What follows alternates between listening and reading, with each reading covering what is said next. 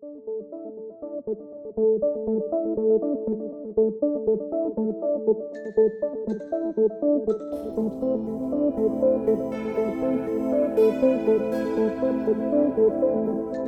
and welcome to the Hacked Off podcast. In today's episode, I have Kathleen with me. Kathleen, where are you from and what is it that you do? I am so excited to be here. I am from Annapolis, Maryland, and I'm vice president of marketing at a company called Clean.io, which is based in Baltimore. And we are a digital engagement security platform. Want me to tell you what that means? Yeah, for the listeners, I just pulled a strange face. What do those words mean? No, I get that question a lot. So, really, what that means is we help brands protect their user experience and their revenue by allowing them greater control over the third party code that executes on their website. So what kind of code would people be executing on their website? Like what is it that they would be running that might introduce risk? Oh gosh, there are so many different ways that this manifests, and this is the interesting thing. So, I'm a marketer and I sell to a lot of marketers. And we always talk in marketing about how our websites are our owned asset, right? Like we always say, when you're on social media, you don't own that, the platforms do. But with your website, you own it. And so you control it. But that's really an illusion.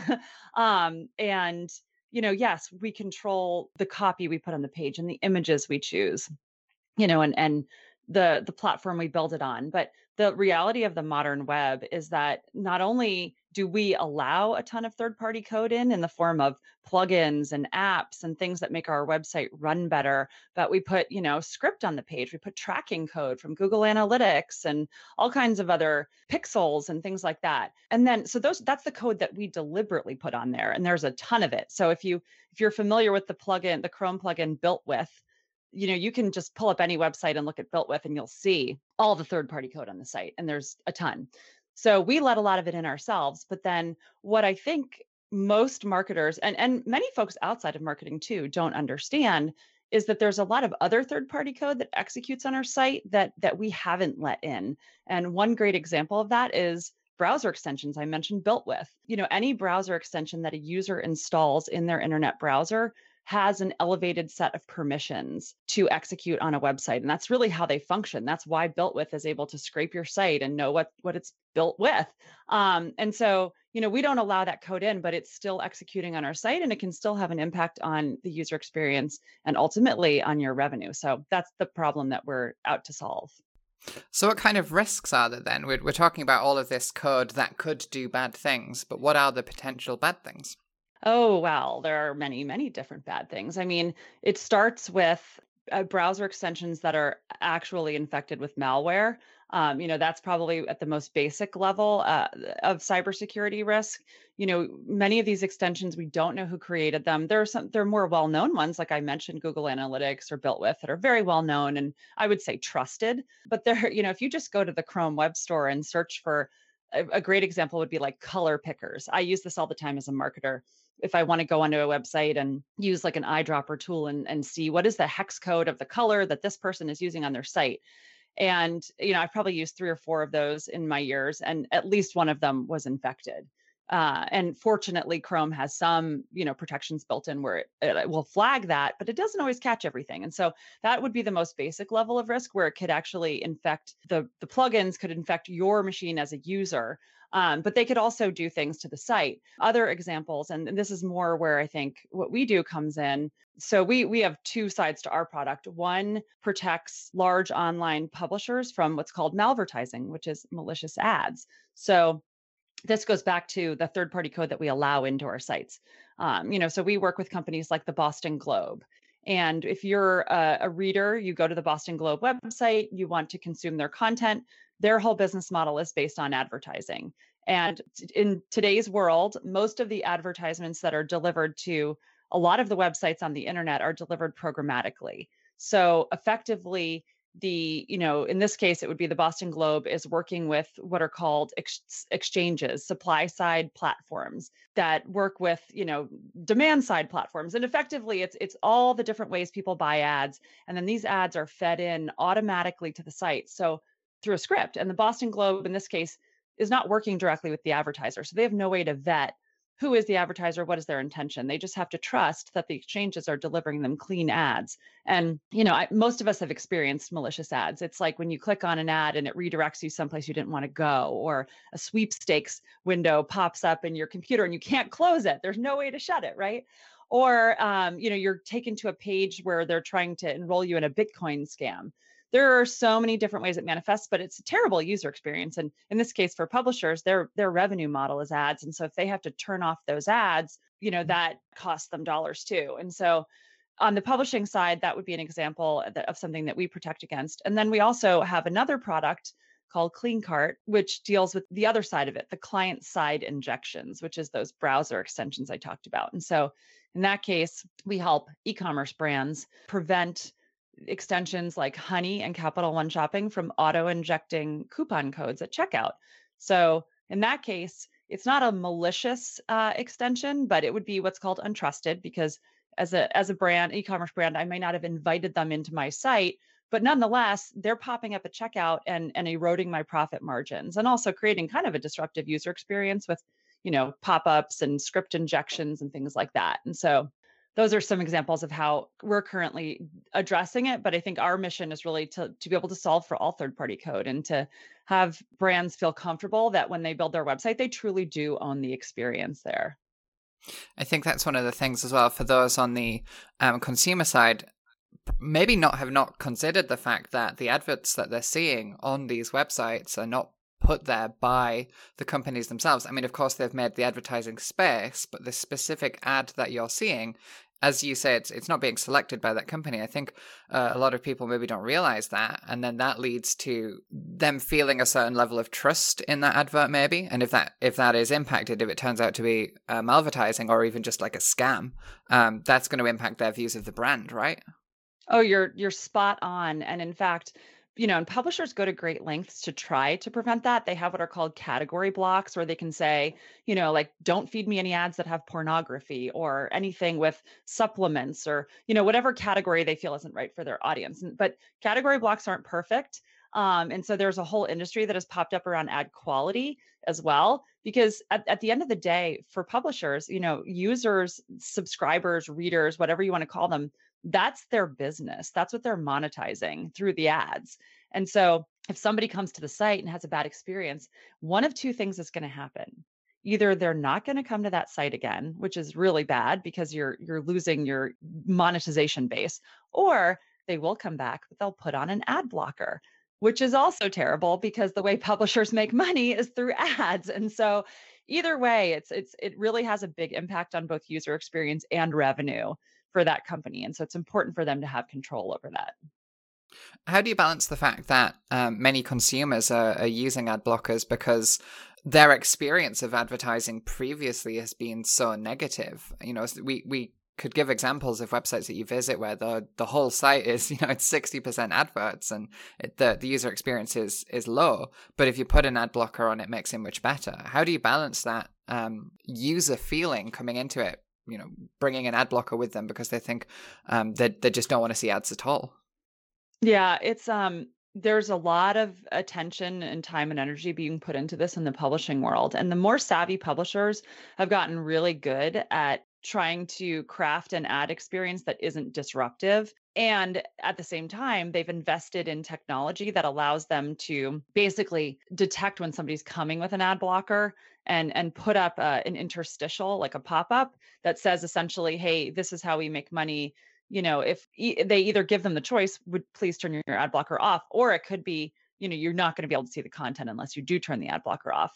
Who suffers really are the smaller sites that aren't savvy enough to understand how to control that ad experience. And so they wind up with out of control advertisements on their site and pop-ups that are disruptive and things like that. Like I see it all the time when I go to recipe sites, right? I'm just trying to see the recipe and every 10 seconds a pop-up comes up that blocks my view of it. It drives me crazy. And especially when I'm on mobile. And those smaller sites, that could be that person's livelihood. And they maybe don't have the experience to understand the best way to craft that ad experience, or they don't have the money to invest in the technology to basically ask people to turn that ad blocker off. And so it's a real problem. How much are how much is this area targeted by hackers then? Because I guess we could talk a little bit about, adverts that are just scams, but are hackers specifically targeting advertising platforms? Yes. In fact, the United States government, I think it was a couple months ago, the Department of Defense put out an advisory to the entire, basically the workforce of the US government.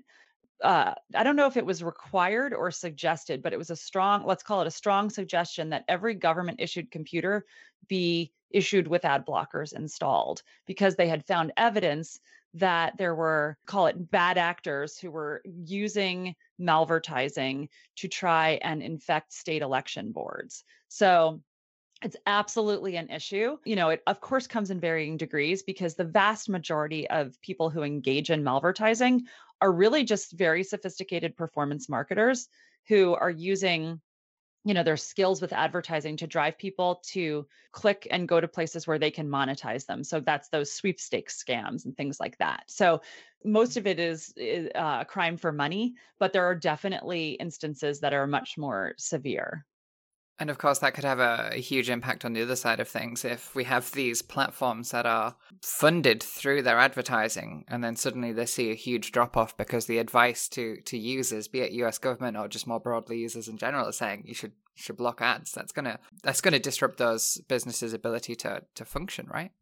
Yeah, absolutely. And especially, when it comes to publishers, it comes at a time when they're already struggling with so many other things like Google deprecating third-party cookies. And I could go on about that, but that gets really nerdy in marketing. So I won't do that to you.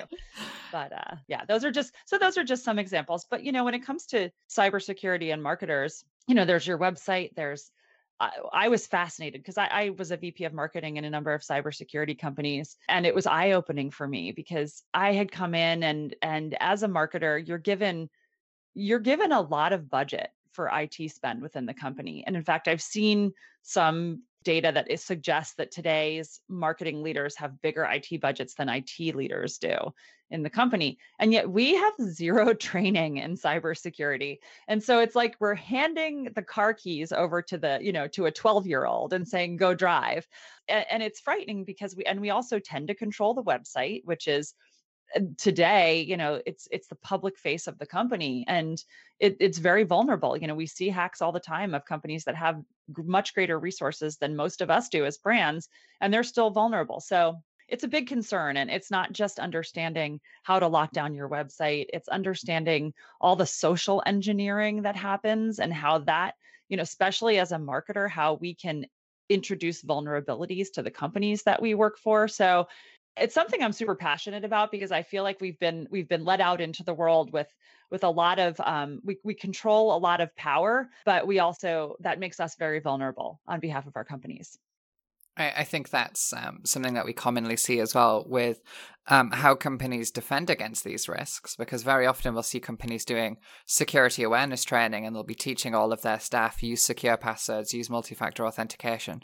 But very rarely do I see organizations implement role-specific security awareness training. So talking to advertisers or talking to marketing teams about their specific risks, because we're mentioning one here, right? It's the risk of malvertising. But I wonder how many of the listeners will think for their organizations, does their security awareness training include those kinds of risks for those kinds of teams? I certainly don't see it. No, in fact, somebody recently asked me what my prediction was that for something that would change in the world of marketing in the next few years. And I really do predict that there will emerge a class of service provider that specializes in what I call marketing security, or I like to shorten it to MarSec, right? It is a very specialized area because it is you hit the nail on the head. It's beyond password managers, it's beyond single sign-on. I'll give you an example as a marketing leader of at a prior company. I had my CEO and my head of sales who were working a booth at a trade show down in Georgia.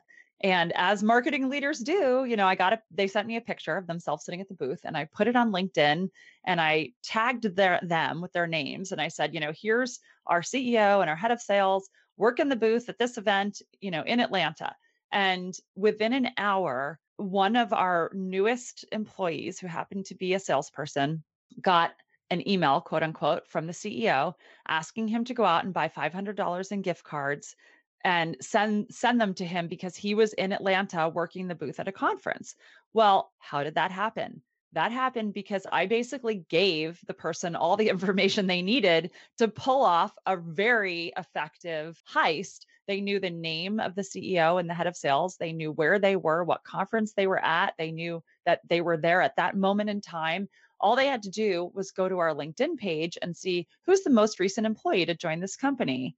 And I'm going to target that person. And it worked, and it that happens a lot. And again, that was for me very eye-opening as a marketing leader. And it doesn't mean you shouldn't post those things, but like that's a great example of where if I had had more training, I might have sent, a Slack out internally and said, "Hey, our team is down at this conference in Atlanta. I'm going to be promoting it. Just be aware. And oh, by the way, the CEO will never ask you to go and buy gift cards for him." And if he does, that's a scam, right? Yeah, I think one of the problems with these kinds of social engineering schemes is the fact that they can be so varied, right? So you give one example there of like the gift card scams, but there's so many variations on that could be done. Yeah.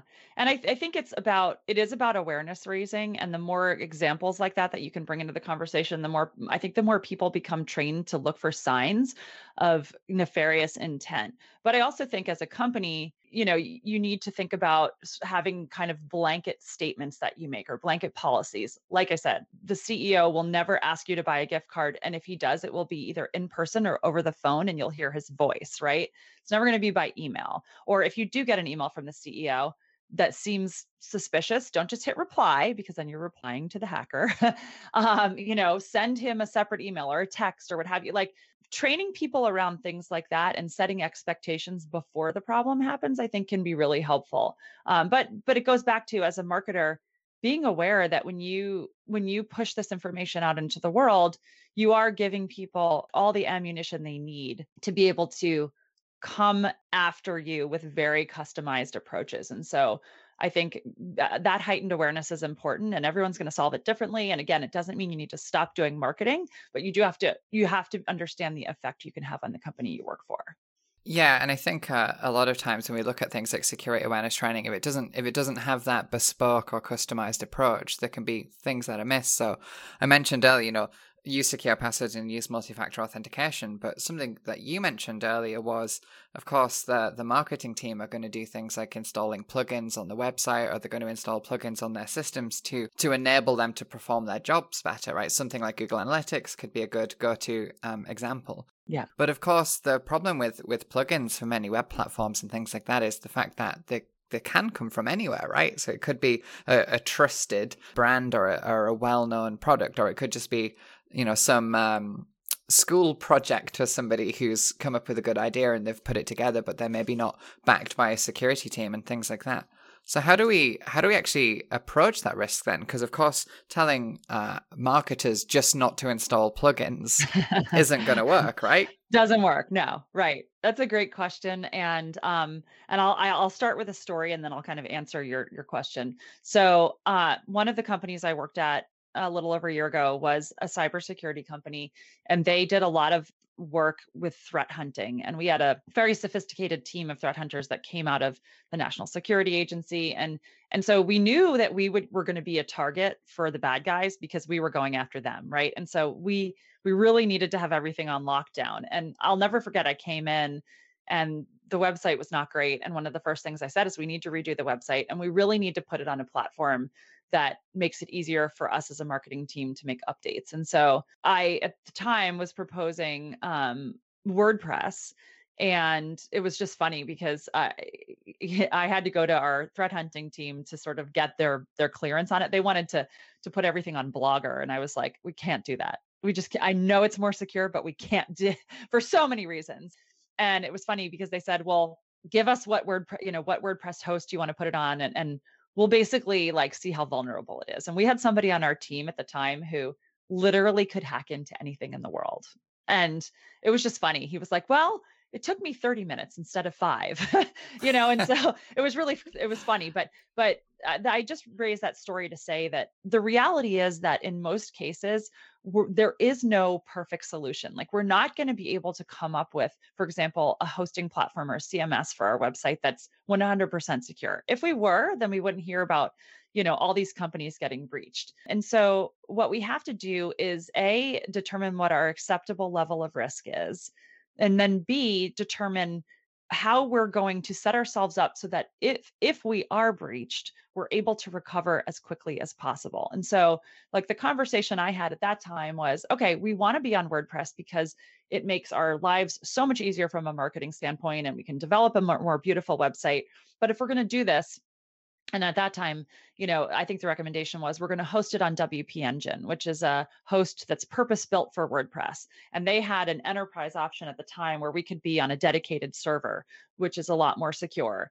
And they also have, it's like constant backups of your website. And if your website is hacked, you can literally press a button and restore it. So it's that kind of quick response. And they had phone support, as opposed to like submitting a ticket and waiting 24 hours. Like, those are the kinds of things I think you need to think about as a marketer with security. It's, you're never going to get a perfect solution. So assume for a minute that you will get breached, and think through, if that happens, what needs to be in place for us to recover as quickly as possible. It's getting those two teams to talk to each other as well, the marketing team and the security team. Because I definitely think there's some people who work in security, certainly those who are maybe newer to security, that think that you should be aiming for a completely secure platform, and you should do absolutely everything to make sure that a system has no vulnerabilities, there's no risk. But of course, we talk about managing risk, because if you push things to the point of being as secure as absolutely possible, you lose all of your agility. You're spending far more of your budget on security. The systems become unmanageable effectively. That's right. And I think one of the challenges that's baked into this is that in very big companies, you probably have an internal security team, or if you happen to work for a cybersecurity company like I did, but most companies don't have somebody internally who owns security. Like, if you're lucky, you have a managed security services provider who's external, who you're working closely with. Some companies don't even have that. And so that's where I think it gets really tricky, is if you don't have somebody who is at your beck and call to help you with this, that can be tough. And you might want to look into getting someone on an external basis. If you do, like you said, especially if you're working with an MSSP, who's external, it might be your IT contact or your chief operating officer who's the primary point of contact. It's likely not your head of marketing. And so bridging that divide and opening up lines of communication there, I agree, it's really important, but it's not something that normally happens. And that's really what I would say needs to change. Yeah, the number of times I've heard from security professionals where they'll phrase something, this team, maybe not necessarily the marketing team, but this team asked me to do something that, in their opinion, their professional opinion, is stupid, and they say, I just told them no. It's like, okay, great. And now what are they going to do? Yeah. Because they still need to get that benefit. They still need to do something. And that's how we hear so many stories of people going a little bit rogue and maybe doing it anyway, without telling the security team next time, or maybe they'll try something else. And you hear these stories of employees trying to bypass security and work their way around it. And I don't necessarily think that's those employees' faults. If the security team gives you just a blank no, with no other opportunities for conversation or no other alternatives, it's like, you still got to do your job, right? Well, it's interesting you say that, because when I was working in cyber, one of the things I used to say all the time is that every employee is their own chief security officer, because they will 100%. It's like water, when a river goes down a mountain, it looks for the easiest path, right? And people are like that too. If you create security policies and procedures, and you get security tools that are not easy to use, people are going to take it upon themselves to choose their own solution or to find a way around it. And that's where, and everybody in cybersecurity knows people are the biggest point of vulnerability. So, usability, user friendliness, training, all of that is so, so essential. But I wanted to circle back for a second to a point you made earlier about communicating with your security person. Mm-hmm. And one reason that's so important is that it's not just about how you set up your tech stack, because there's that point in time where you're redoing the website or you're putting in plugins. And of course, in the best of all worlds, we're doing some kind of due diligence on those things when we put them in. But it's like anything. It's like buying a house. You don't just buy the house and then you're done, right? Like there's constant maintenance, there's constant issues that pop up. And the same thing with cybersecurity. And so a great example of that is I talked about WordPress earlier. And, generally WordPress is used by the vast majority of the world's websites, and there are ways to do it well, but a lot of WordPress sites are built on themes. And this goes back to our conversation earlier about trusted resources, right? Like there are definitely trusted marketplaces for themes. One of the biggest ones is Envato. That's where a lot of people get their WordPress themes from. I've done it. I trust them. And I think it was a year ago, there was a major vulnerability. There was a particular WordPress theme that is sold through Envato, which is a trusted marketplace, that it turns out was created by hackers as a way for them to have a backdoor into millions of websites. There was a bulletin put out by the US government about it at the time. And I remember thinking that theme is on millions and millions of websites around the world.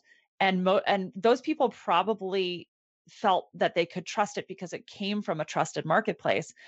But if you're not continuously paying attention to, these bulletins that come out, to the new advisories that come out, you could be sitting there with a website for years built on a theme that's known to be nefarious, because that discovery didn't happen until months or years after you built your site. And so that's why it's so important to stay on top of that stuff. And as a marketer, you're not going to be able to do it. And so that's why your IT person or your security person, whoever it is that's paying attention to cybersecurity, should be one of your best friends, because they're going to be the one that protects you from yourself going forward.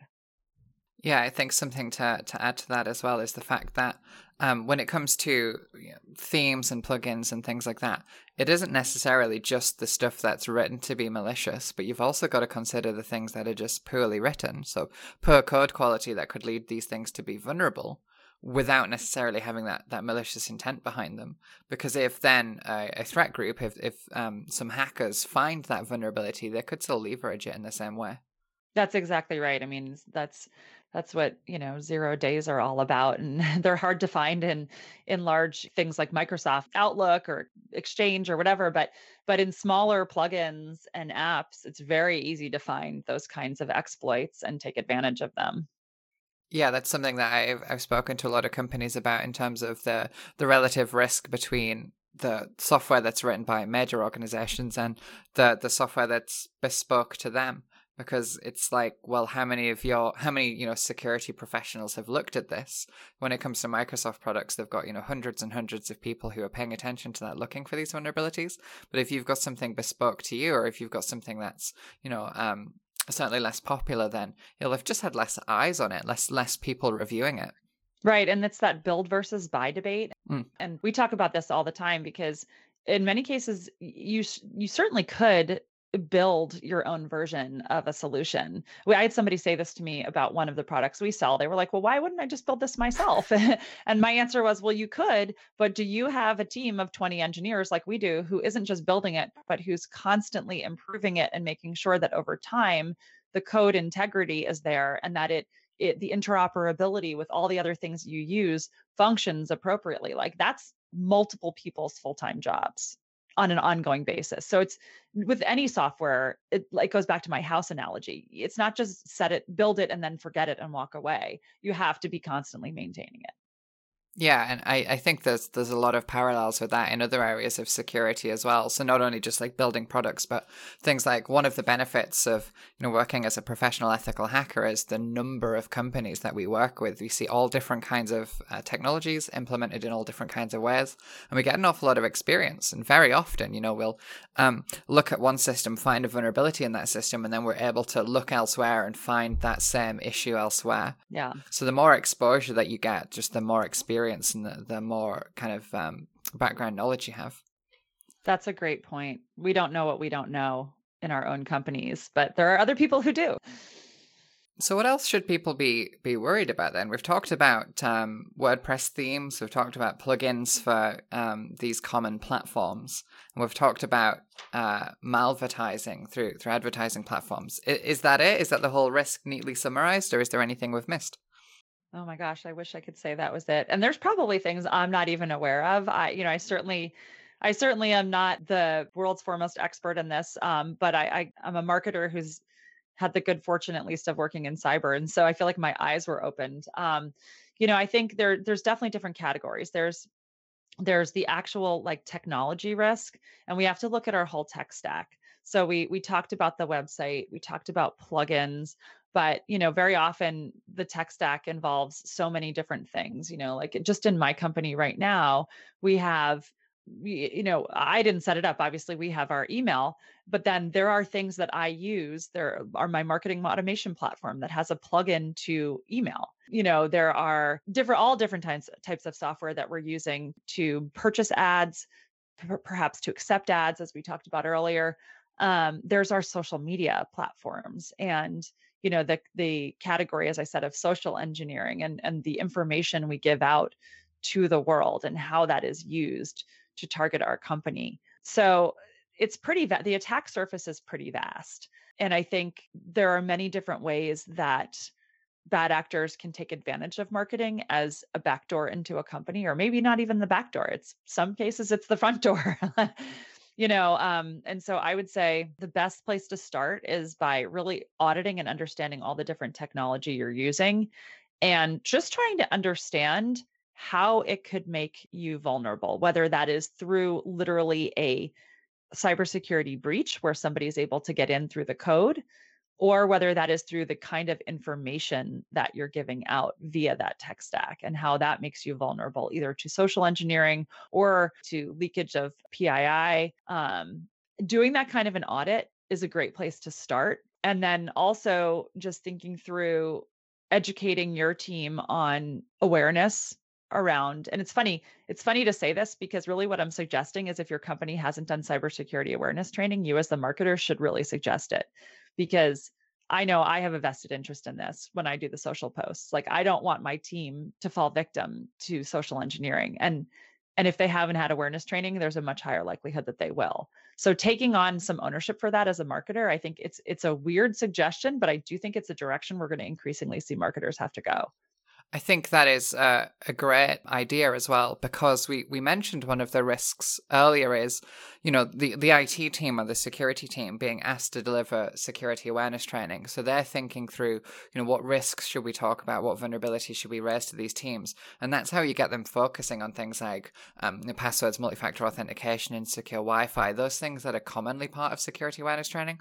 But if the teams themselves, be it the marketing team or another team, were to raise the risks, like, hey, I work in marketing and I use these plugins or I use these automation tools, what kind of risks does that introduce for us? By feeding that information back to the security team, they can give you more specific guidance, like role-based guidance to help you with those risks, because I'm sure they know about the good things to be doing and how to use these systems correctly, or at least they can look into it. Yeah. But I think, if it's never raised, then it's never addressed. Yeah, and it even goes as far as, I mean, you just made me think of one more risk, which I think is pretty common, which is working with contractors, and some of the most famous hacks in the world, the big Target breach, right? That was through an air conditioning vendor that Target worked with who had access to their computer systems. As a marketer, I work with a lot of outsourced experts, either people who are doing our pay-per-click advertising or outsourced marketing agencies, website developers. And I'm regularly giving these people access to things, whether it's back end access to my website or to my marketing automation platform or to my social media accounts. Like I'm giving the keys to the kingdom to people that don't work for my company. And so that's the other thing that I'm embarrassed I didn't mention it until now, but like thinking through who you're giving access to and what the implications of that are. And then also having access controls going forward, because every time a person leaves the company, every time a contractor stops working on a project, like you need to have a process in place for removing that person's access, or at least rolling it back to a level that is, as much as they really need. That's something I don't think a lot of us think through. And it's funny because I used to own a marketing agency, And so I've been on the other side of this where I had a lot of clients for whom we did social media. And I sold that company in 2017. And when I did, we went through this process of like sending everybody their passwords and making sure they all had admin access to different things. To this day, I still have companies that have failed to take me out of, as in an admin role from their social media, from, accessing their domain registration and hosting. Like it's crazy what I still have access to. And I try to like audit and go through and remove it when I find it. But, that's just good cyber hygiene. Yeah, I think one of the problems is just when you've got a lot of systems to manage, then you sometimes forget about these things. So they might go through the WordPress system and remove your account from there and think, okay, that's good, we've cleaned you out, kind of thing. But then forget about the domain registrar and those kinds of things. So if you don't have effectively like a list, you're going to miss something. Yeah, you are. It's interesting as well talking through some of these risks because, of course, each of these different elements have different potentials from the threat actor's point of view, from the hacker's point of view, right? I mentioned this because you mentioned social media being like the front door or the back door, or like how do we word this? And I think a lot of companies maybe focus on cybersecurity risks that are common or well-known, impactful things. So looking at things like ransomware and breaches of internal networks and those kinds of things. But just something as simple as a social media account being hacked could be hugely impactful to an organization from a brand point of view. And it doesn't necessarily even touch your own technology, right? It's just a platform that you're using, but it's your brand that's on that platform. That's absolutely right. And I mean, I experienced this in my personal life because I have my own podcast and I host it on a podcast hosting platform, but it's syndicated out to a lot of different places, one of which is Apple. And to get on Apple, you have to log in through your Apple ID to set up your podcast. Well, my Apple ID got stolen. The audience is going to go crazy if you don't mention the name of the podcast, by the way. Well, but then everyone's going to know I don't have access to it anymore. Well, I do. So it's the Inbound Success podcast. It's about marketing. Mm-hmm. And it's terrible. Like, so I can still publish my podcast and I still do, because I own the podcast hosting that syndicates it out, but I can't get into to Apple to control the actual Apple Podcast Connect where it hosts my podcast on Apple. It's so upsetting to me. And I think,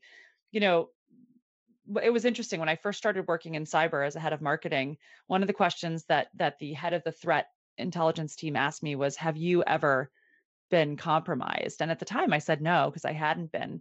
And he was like, it's interesting because we do find that the most successful people in cybersecurity are the ones who've really experienced it for themselves because they know how really emotional it is. And so I've experienced it two ways. One is the theft of my old Apple ID, which was pretty significant in many ways. But then also when I owned my company, our website did get hacked. And one morning I came in to find a picture of a young Southeast Asian woman. Like her picture was on my front page of my website, along with a note like, hey, I've got your site. Now, fortunately, I was using, I think at the time it was WP Engine, and I was able to go in and press a button and restore my site. But like, experiencing that yourself definitely changes your outlook on it. And so hopefully people won't have to experience it for themselves in order to appreciate the importance of it. But when it does finally happen, I don't know, it's like having your house broken into. It's a real feeling of vulnerability.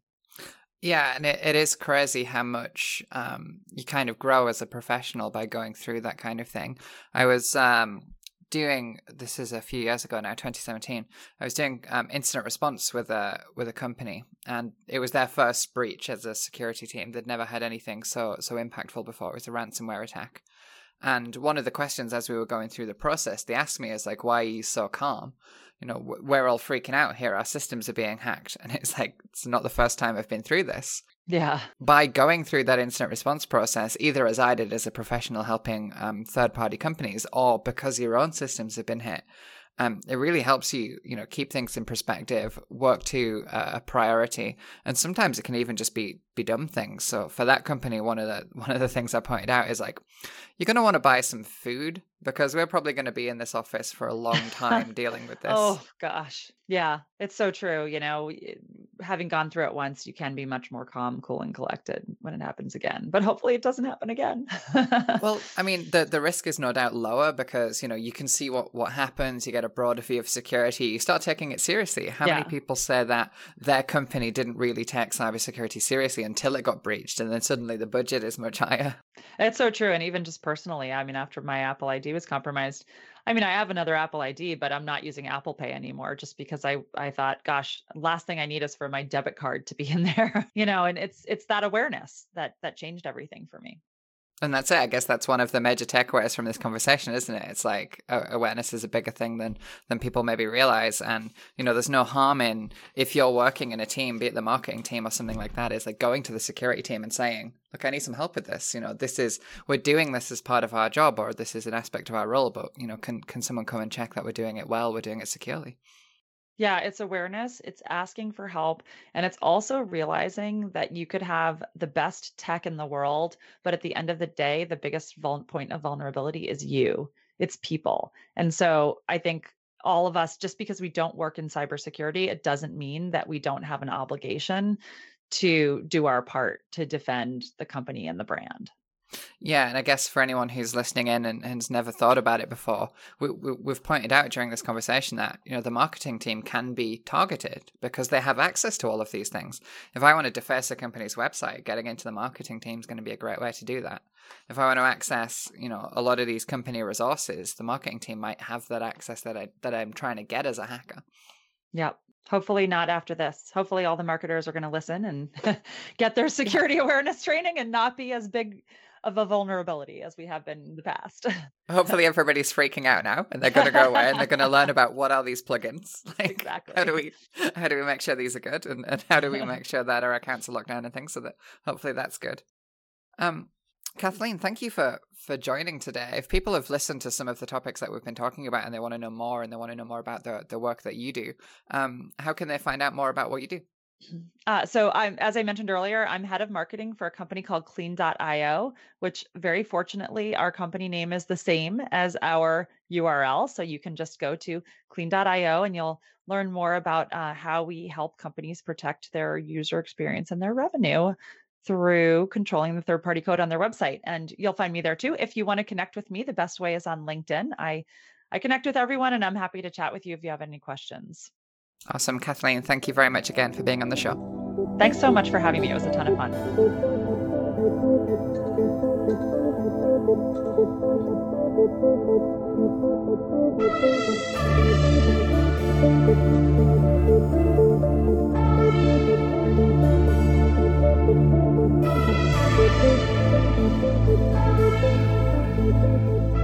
Thank you.